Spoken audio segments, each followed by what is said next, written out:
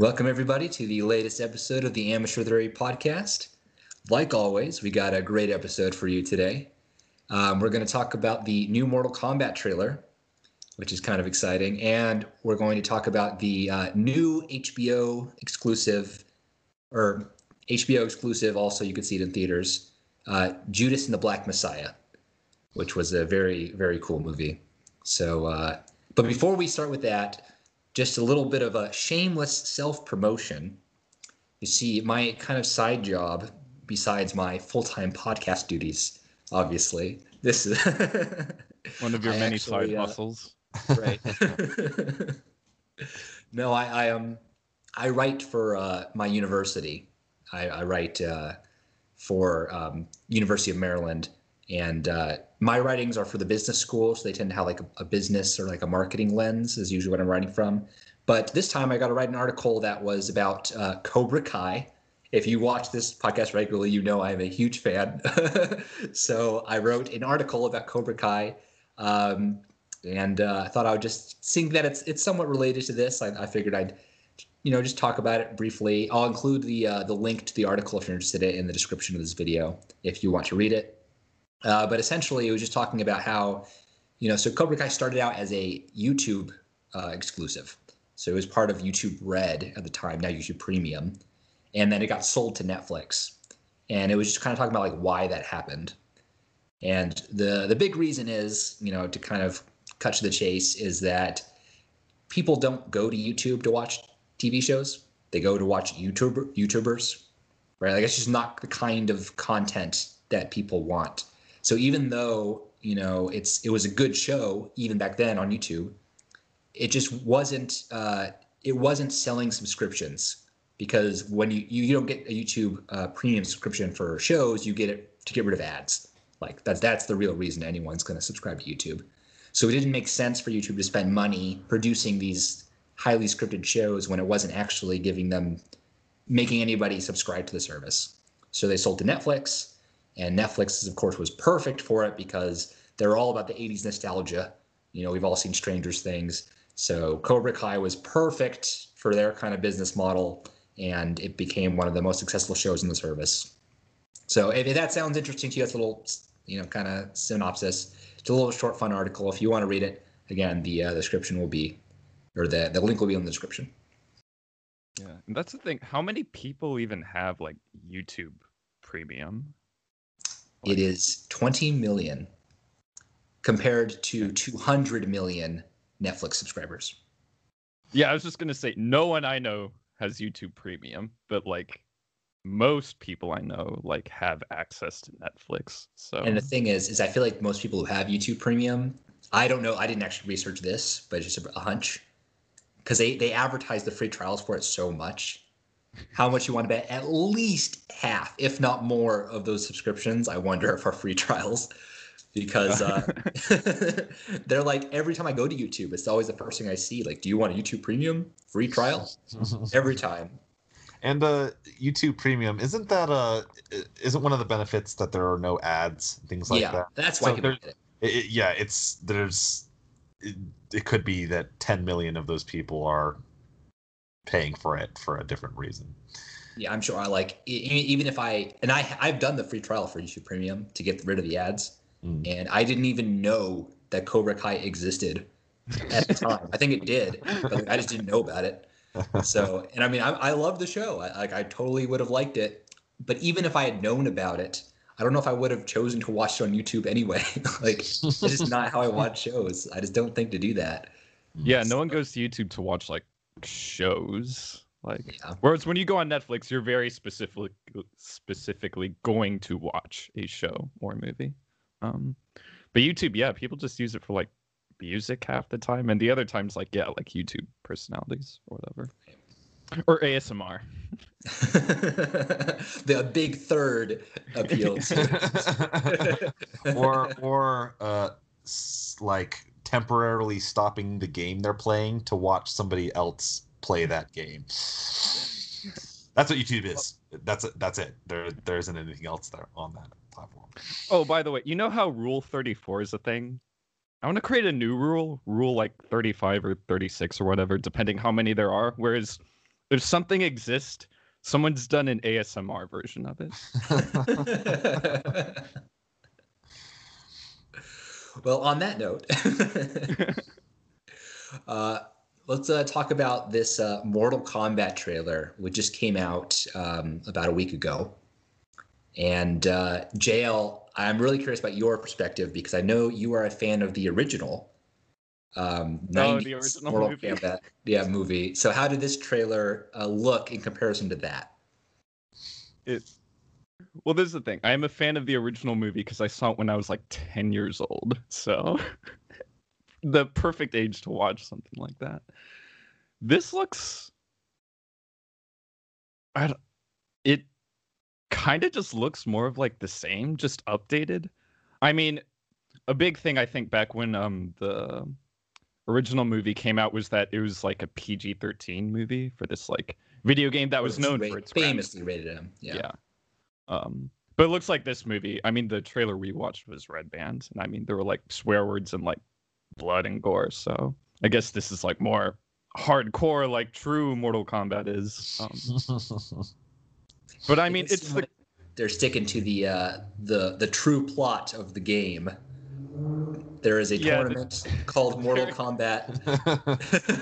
Mortal Kombat, like heavily venerated for its fantastic plot and just intricacy of the storyline. I mean, yeah, it's just an excuse to have people fight. I mean, as long as you have like cool fight scenes and like the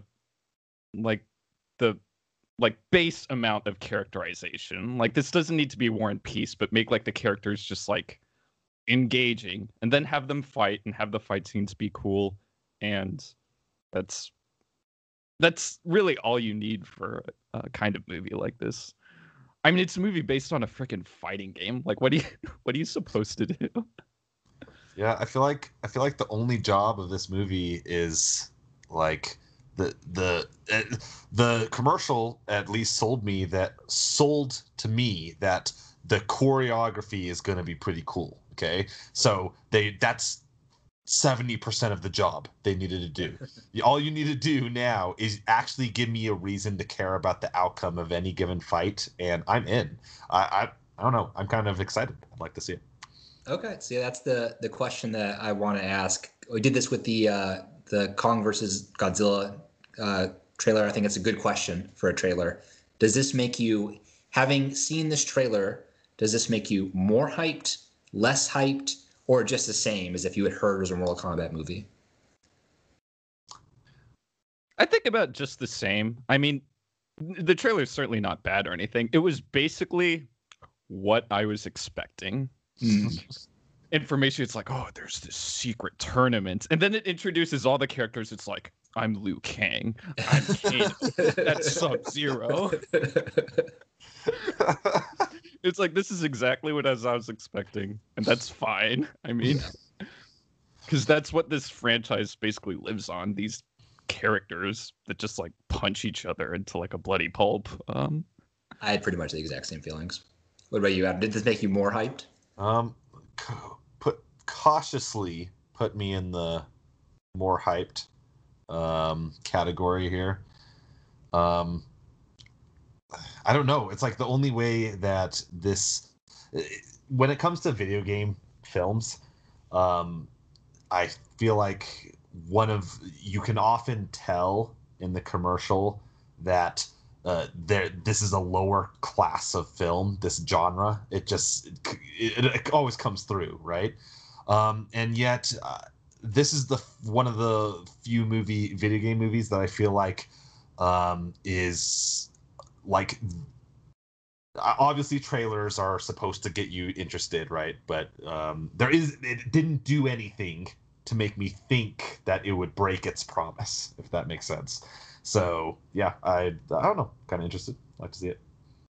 Before we leave this segment, I just want to go on a little mini rant because I just bought Mortal Kombat for Switch, the physical copy, and it requires a download when you put it in the cart that is bigger than the memory for the entirety of the Switch.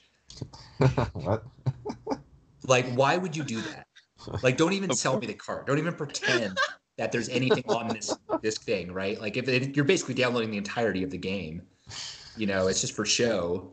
And then you have to download like an extra external hard drive, which is going to be completely filled up by Mortal Kombat now. I can't believe. And I felt so scammed. Like, I don't know what I'm going to do with this game. I don't know if I'm going to like actually invest in spending like some giant SD card just to fit this. Like, is it even worth it? I don't know. I'm sorry. This begs the question: what's in Mortal Kombat that could possibly be that large? It's just Mortal Kombat. Like, what? I'm used to having to like delete some games to make room for new games. Like, but like I could have deleted my entire library, and it was not big enough. I couldn't believe it. Like, I could not believe it that it took that much space. This is unbelievable. Gotta fit that library of different temples in different parts of the world. Like, what's causing the size? I'm sorry, it's killing me. It's because there's a huge soundtrack and all the files are in like super lossless quality. Like, they're all like FLAC files. Pristine. That's what the Mortal Kombat sounds. And you know what? So I also have The Witcher 3. The entire game is on the disc, on the cartridge. It doesn't need a single download for The Witcher 3. But then Mortal Kombat needs the entirety of my Switch's memory in addition to the cart. Two of those characters look exactly the same. They're like different color vest, isn't it? Like, I know, like it's like the blue ninja or the yellow ninja. Come on. Yeah. Anyway, hey, their costumes look a little different nowadays. We've got fancier graphics.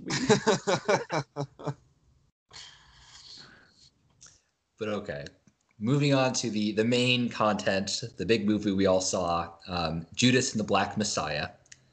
Starting as we always do with a spoiler-free top line. How did you feel about the movie? Like it, dislike it? Top reasons why.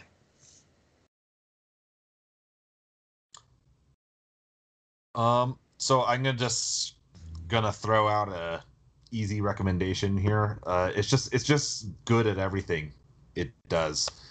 It's paced in kind of an exciting way, kind of almost like a noir kind of political paced kind of film. The acting is phenomenal. The script is good. It's got a really creative use of the soundtrack, I feel like. I don't know. I'm just thinking back on it. It just didn't feel like it was bad at anything it was trying to do. So, like that. Yeah, I also want to call special attention to the acting, particularly the lead. Just did such a killer job at being like this, because like this was a very charismatic person who's able to like amass a movement around him, right? So you better be like real charismatic in your role, and he killed it. Like, actually, like he seemed like the kind of person like, yeah, I'd go to a rally with this guy. Like, why not? So it just I was to me he was the and actually I would say the agent and the also the person who was the double agent guy were also stellar. Yeah. Daniel Kaluuya is Fred Hampton is fantastic. Like, when he gives the speeches in the movies, like, you feel like energized too, just as an audience member watching the film. And I also really like, and the other lead, Lakeith Stanfield as the FBI informant. He's certainly good too. Like, he holds his own against an already like incredible performance. And actually, if I have a criticism of the movie, I wish I could have seen, I think, more just between them. And I don't know,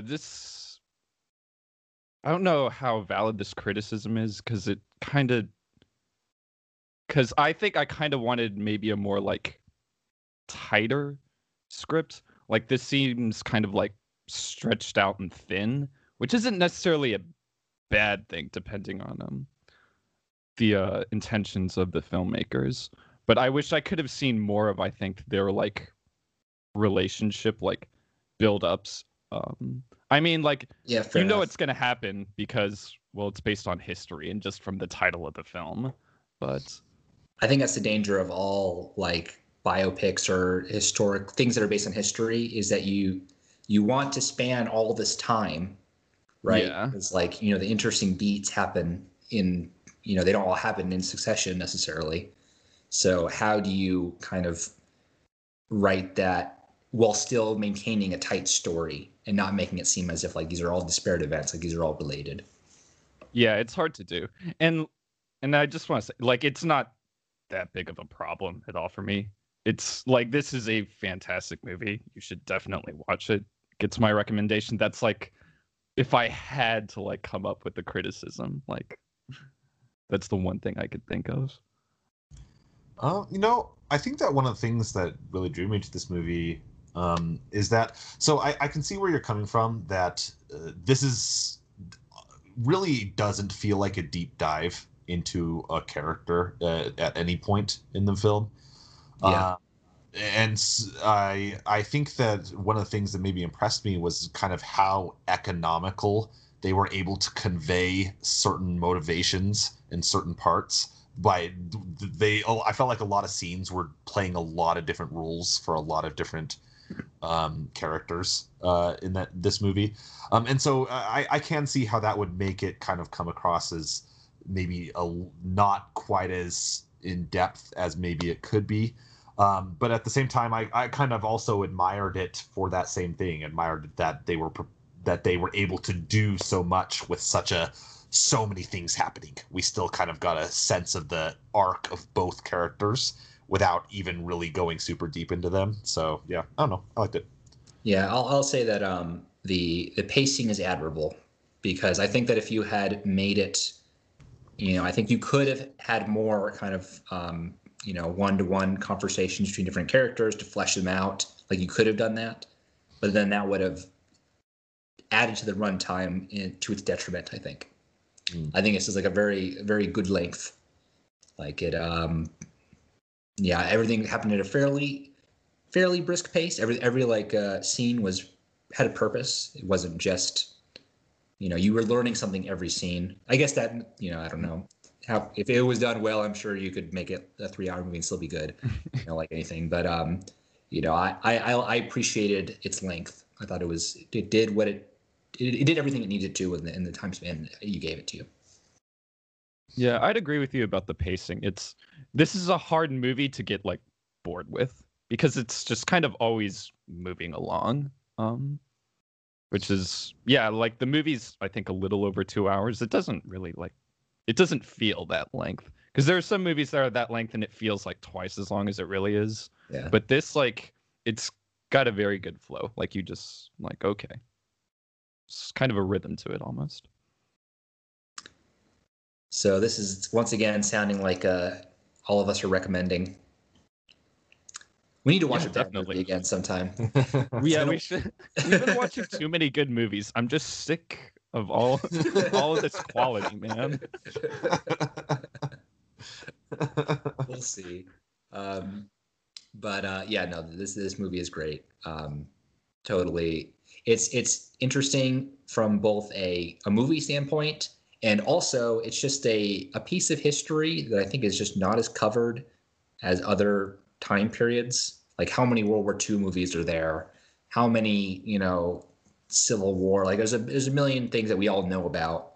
This is something that is I learned stuff. And if you look at how historically accurate it is, it's obviously takes some liberties, but it's not too far off of the reality of what actually happened, and it's very interesting. Yeah, it's a pretty relevant movie to like what's going on nowadays. There's definitely lots of parallels to draw. Like obviously, like I think that's a big reason why the movie was made. So yeah, watch. Yeah, like we all recommend it. Like go watch it. Like just for like the performances of the two leads alone. Like that alone sells the movie, I think. Yeah, I believe it'll continue to stream on HBO into March. I don't remember the exact date, but it's maybe like mid-March it'll be gone. So not too long after the release of probably our podcast. So I'll try get to do on. this quick. But so with that, that is going to be the end of the spoiler-free section. So if you have not seen the movie, want to, give it a watch, but come back because you won't want to miss this engaging discussion. So the first thing I thought would be interesting to talk about would be the politics of this. When I was just kind of like researching the movie a little bit, I saw a New York Times article, which I couldn't read because I don't subscribe to the New York Times, so it was under a paywall.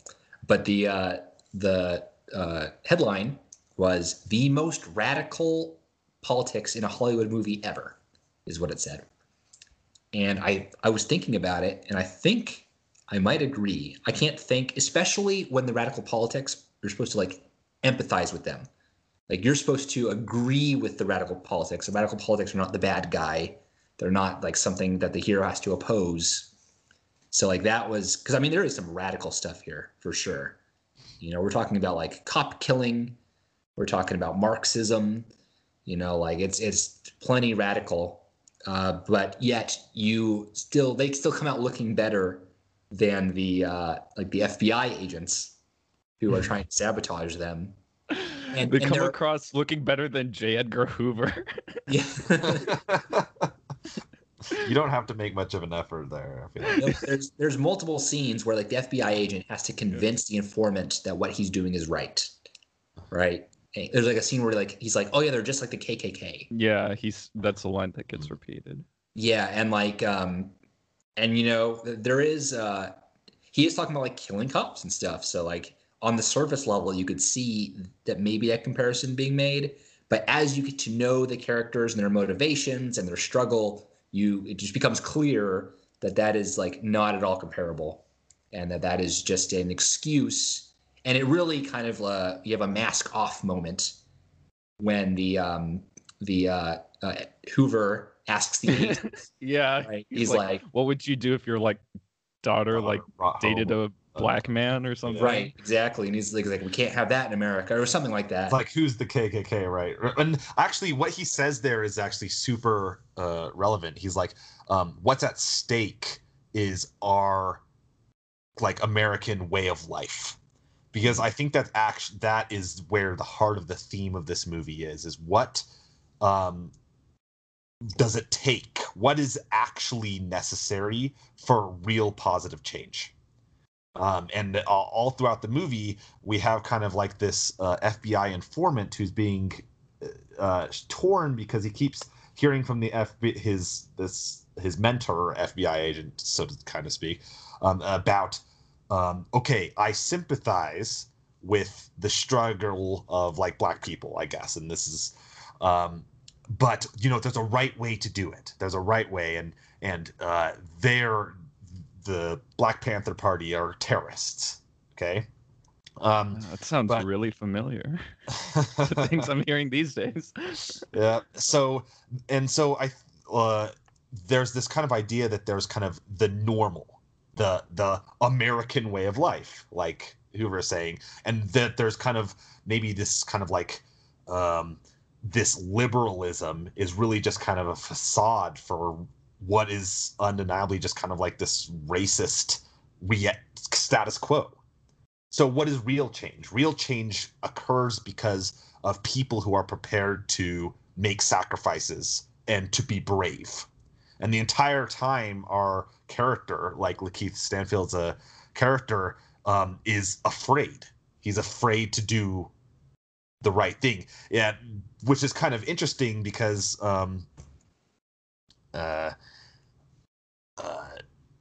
what I feel like there's kind of a similar conflict in Fred Hampton here about what sacrifice or what is change, what is actually like courageous change as well. So I don't know. I felt like it all worked together really well, and it. Yeah, and there was a really interesting dynamic where all like the most radical violent acts are all done by the FBI as subterfuge. So like just as a couple examples, the kind of like the double agent tries to get the Black Panthers to, like, was it blow up something? Blow up City Hall. Yeah, blow up City Hall, and they were just like, "Are you crazy? Like, we're not going to do that." Yeah. And then also there was like different Black Panther members were like killing people or killing each other because they were informants or whatever. And then the FBI agent was like, "See, I told you they were bad." And then just to learn later that Hoover's like, "Oh yeah, that was our guy. Our guy." Yeah. They were behind it all along. Our FBI agents are the ones that are killing. Yep. And so like there's like a self-fulfilling prophecy where the Black Panthers become more violent than they were because the FBI is purposefully making them so that they can then kind of retributively attack them. And it's kind of a theme that every single time the Black Panthers do violent action, like there is like shooting of police and things in this, but it's always as kind of it's like a tit for tat. They never fire the first shot, so to speak. Like it's always because of something that was done to them. And then you have this kind of thing about this theme of the never-ending violence and kind of what's the solution to that. I don't know if the film really offers us an answer to that question, but it does show how toxic that can be. And because even to its credit, it does kind of show the police when they start, like Hoover just seems kind of like a bad guy, right? But the policemen are slightly more sympathetic when they start like calling these people terrorists because like their buddy died, right? And so there's this like a cycle of violence that happens that is really just coming out from a terrible system.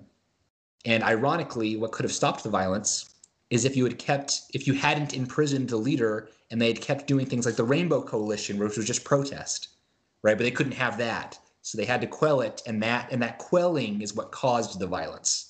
Right. And so there's this idea that like the status quo is the violence, right? So you have like a figure like Fred Hampton who's kind of like representing a real change, right?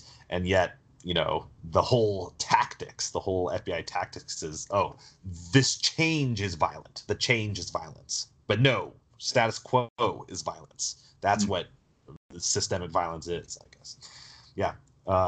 And yeah, it told it conveyed this message, but it wasn't at all even a little bit preachy. It was absolutely about these characters and the changes they were going through. Like kind of the change in Fred Hampton as he kind of grew, like he got a family, he started to really consider the implications of what he was saying and what kind of world what his real ultimate goal ultimately was. He wanted the hospital at the end. That's what he wanted to focus on, right? And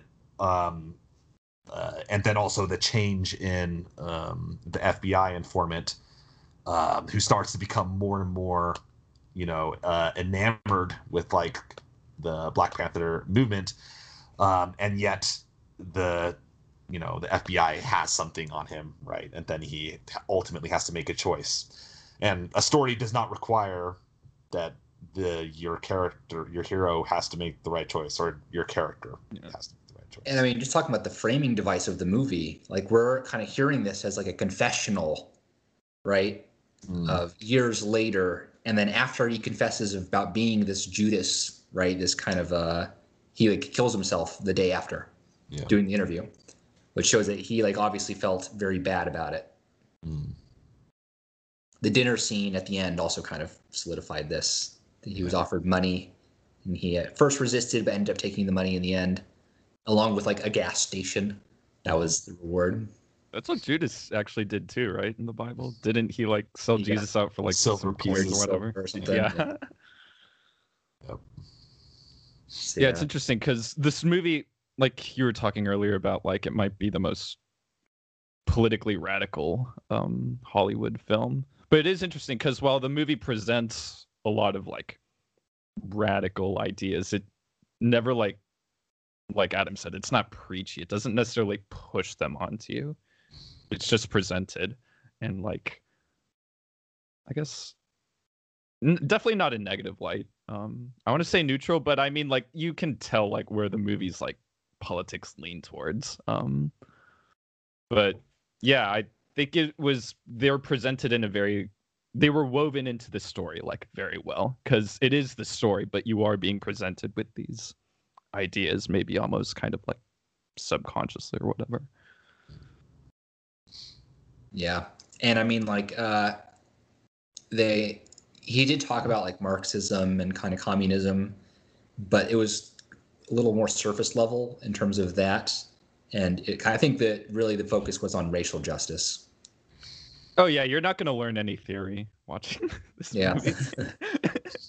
It is not Das Kapital, the movie. That being said, though, I mean, it does, like, there is a little slightly more than just saying like the word communism. Like, it is clear that they knew the political philosophies going in. Mm-hmm. And actually, I think that they probably just I know the Black Panthers like studied theory and whatnot. Like, they were like a socialist movement. I mean, that's what even like Fred Hampton says at the beginning of the film, right? Like, we're not going to fight like white capitalism with black capitalism. We're going to fight it with socialism. But yeah, it was a very, very good movie. What did you guys think about the relationship that with the girlfriend who got pregnant? I actually kind of like those moments, and I like how it presented kind of what's the word I'm looking for here? Kind of like an inner conflict for Fred Hampton's character as well. He is like a leader, and he's like, yeah, I absolutely sacrificed myself like for this movement and this cause. But at the same time, his girlfriend's like, well, you have me and like the like baby I'm gonna have. Like, you have your family to worry about now too. Like, you can't just like sacrifice yourself like willy-nilly because. But in the end, I mean, it kind of seemed inevitable. Like, it wasn't necessarily his fault. He didn't put himself in a dangerous position. The FBI like blew down his door and just like they committed assassination. Yeah, it was clearly an assassination. Like, that's historical. I also thought that she was like extremely important because I feel like there can be a temptation to kind of like focus on him and then just have the audience, isn't it so sad that he died, and like show his like body in like some kind of like absurd Christ-like imagery. But instead it was about the effect it had on the people, he left behind, like on her. The last scene is focusing on her face, on that. And not... in epilogue, it talks about how her and her son would eventually continue the struggle on to this day. Like, they still have like a I forget what the organization is called, but it's something akin to like it's not quite called the Black Panthers, but it has Black Panther in the name of the organization. I'm blanking on the full name. It's like the Black Panther Cub or something like that. But so they're still doing some kind of like they're still fighting for the cause. I think they had something to do with the making of this movie, so maybe this is part of that, kind of bringing to light this story that I think a lot of people don't really know. I was vaguely aware of I knew that the Black Panther movement, obviously because everyone knows that, but then also I knew that the FBI was kind of sabotaging them, but I didn't know the whole story. So this was really interesting. Yeah, I mean, I have very limited knowledge too. I mean, I knew about like Fred Hampton and his assassination, and I like knew that that's like how the movie would end. But like, other than that, like, I'm actually, don't really know much. So this was like, most of this movie was pretty like new to me. Would you say that you could recommend this to anyone, or is there certain people that you would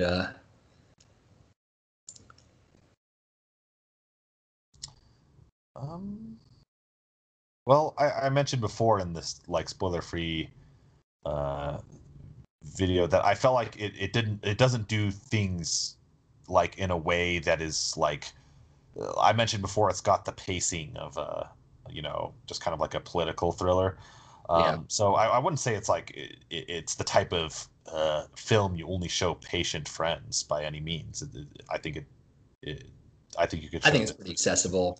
Yeah. Yeah, absolutely.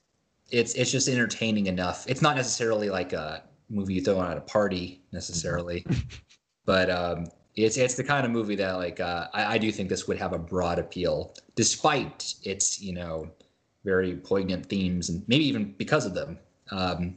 This is not like some esoteric artsy film. Like this is totally. This isn't. I'm thinking of ending things. Yeah, exactly. Oh, and the boyfriend in I'm thinking of ending things is the FBI agent in this film. He's in a bunch of stuff, and he always plays the same creepy guy. He's got like that thing down. He does it well, so I'll give him.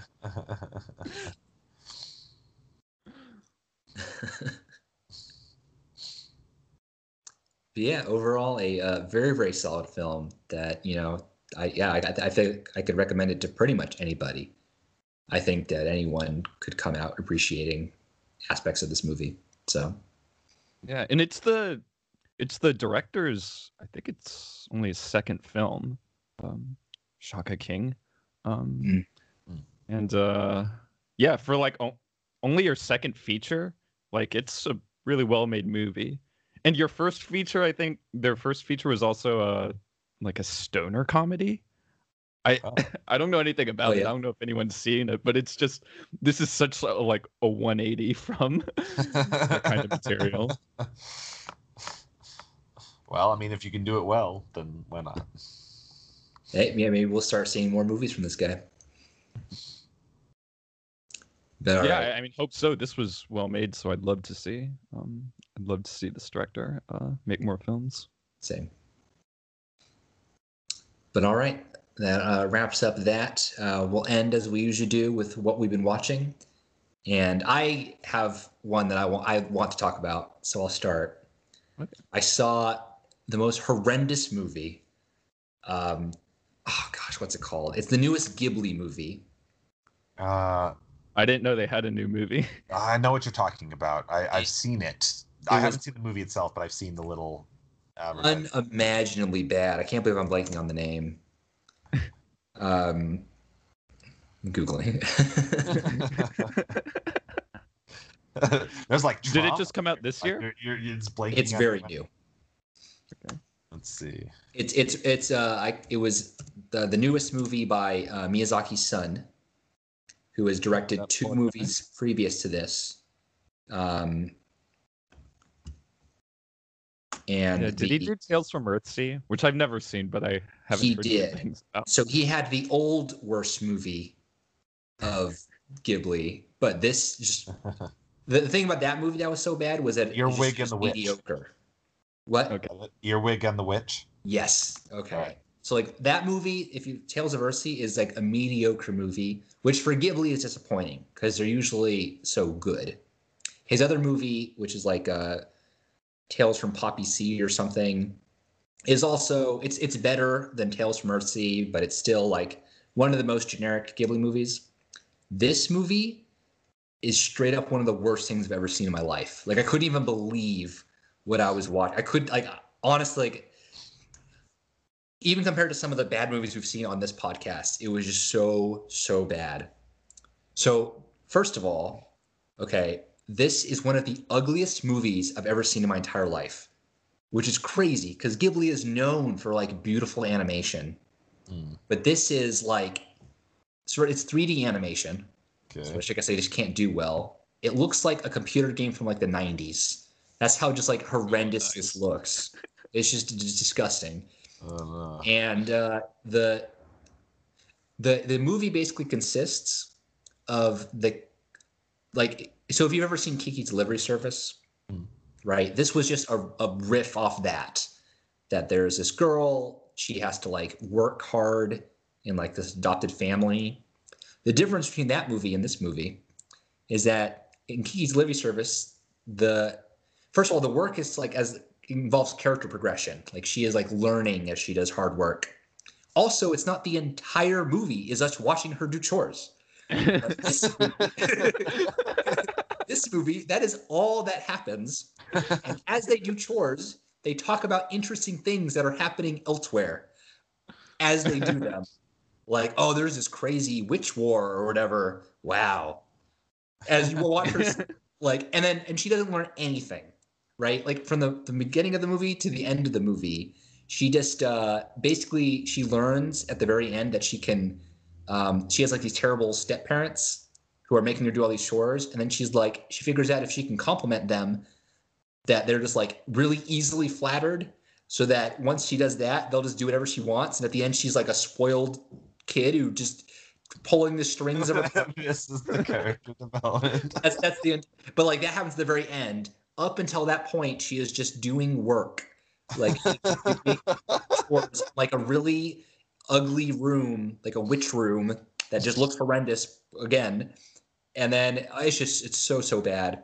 And then the ending is also one of the most just baffling endings I've ever seen. So nowhere in the entire movie, right, at every point is she like looking for her mom, because she's an orphan, right? So she's never like looking for her mom or like talking about how she misses her mom, right? So it has nothing to do with anything in the movie. Okay. But in the very, very end, there's like a doorbell rings. She opens the door, and it's like, it's her mother. The end. Why? Like, what did that have to do with anything? Like, it was just so. Like, oh man, I can't. It's just so horrendous. No one should ever watch it. It's not even funny, like in a bad movie kind of way. It's just bad. Like everything about it is just so bad. I can't even remember the last time I've been like this upset about a movie. Like maybe The Hobbit. Podcast. I'll have to go by how much I hate. Why do you bring that up? But talk this about the movie Hobbit was just sometime. Awful. It was. I hated it so much. So yeah, that was what I've been watching. A little rant. Well, what was it called again? Earwig and the Witch. Earwig and the Witch. Yep. Even the name is forgettable. All right. So, first things first. I watched a show that Braden recommended a little whiles back. This is the Midnight Gospels, which is pretty interesting. I thought that it would be just kind of a podcast, and then they were just animating over the podcast. That's what I had sounded like to me before. It's like 80% that. Yeah, and there is a big component of that. And so I was surprised that there was so much of a kind of a narrative progression in every single episode through the animation to what they were saying. And they even like sounds like they were dubbing lines just so they could tie into occasional observations on things that were happening. It's pretty funny often. But yeah, I really liked the whole series. There was one episode in particular that was talking about Buddhist philosophy and like a very interesting perspective on hope as kind of like an attachment to be kind of discarded in order to reach enlightenment, that I thought was very, very fascinating. So I've been thinking about that. I recently rewatched all of Lord of the Rings and The Hobbit right next to each other to compare the two. Oh damn, all of them? Huh? Yep. Well, were they the extended editions? They were not. Which is honestly for the best, because I have probably seen the extended edition of the Lord of the Rings more than I've seen the non-extended versions. But yeah, seeing them side by side really the more I think about it, the more like baffled I get. Like these were almost exactly the same teams working on these films, and then but one of them includes like a rubber bouncy barrel bouncing around and like spinning. One of them involves like a tiny little hobbit guy like throwing pebbles and just like orcs just flying off every time they hit. I'm just wondering where it all came from. I don't know. I still think it was fascinating. So yeah, those are the two things I've been watching. I think that's what makes me hate those movies so much. See, with Earwig, it was like, this is a Ghibli movie. I held that studio in very, very high esteem. So the fact that you made a movie this bad is like what upsets me. And the Lord of the Rings movies, I think, are some of the greatest movies of all time.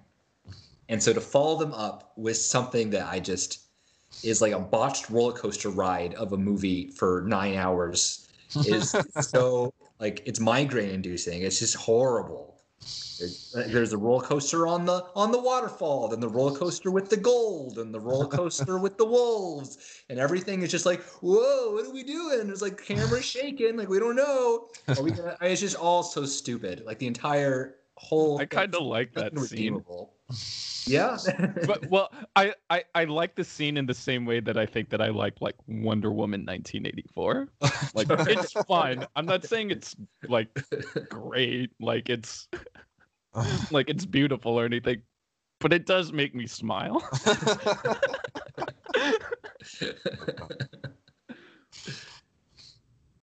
But yeah, that's we might have to go more in depth with these movies sometime. I don't know. It's been forever since I've seen them, though. It's actually been several years since I've seen the Hobbit movies too. Actually, I've only seen them in theaters, so I haven't seen them since. Well, I watched. This was based off of Red Letter Media's recommendation because they put out a video on this. But I watched The Kid Detective, which is fantastic. I loved it. So it's about a guy who, when he was a kid, was a detective. He solved a lot of mysteries and was well known for that. But now he's older. And he's kind of like, he's just not getting anywhere. Like he's solving like dumb stuff. Like a woman's like, hey, can you find my cat? Whatever. So just he's not really getting anywhere, but he's still playing the detective shtick. But then someone comes to him to solve a murder. And that's kind of the direction the movie takes. I think you could get away with calling it a dark comedy. There's a lot of comedic elements, but then there's also like some pretty intense stuff at times too. But this movie's like right up my alley because it has those mystery kind of / noirish elements I really like. And and also the ending is perfect. It's one of those movies where like the last like 5 seconds I will always remember until like the day I die. But highly, highly recommended. The Kid Detective. All right.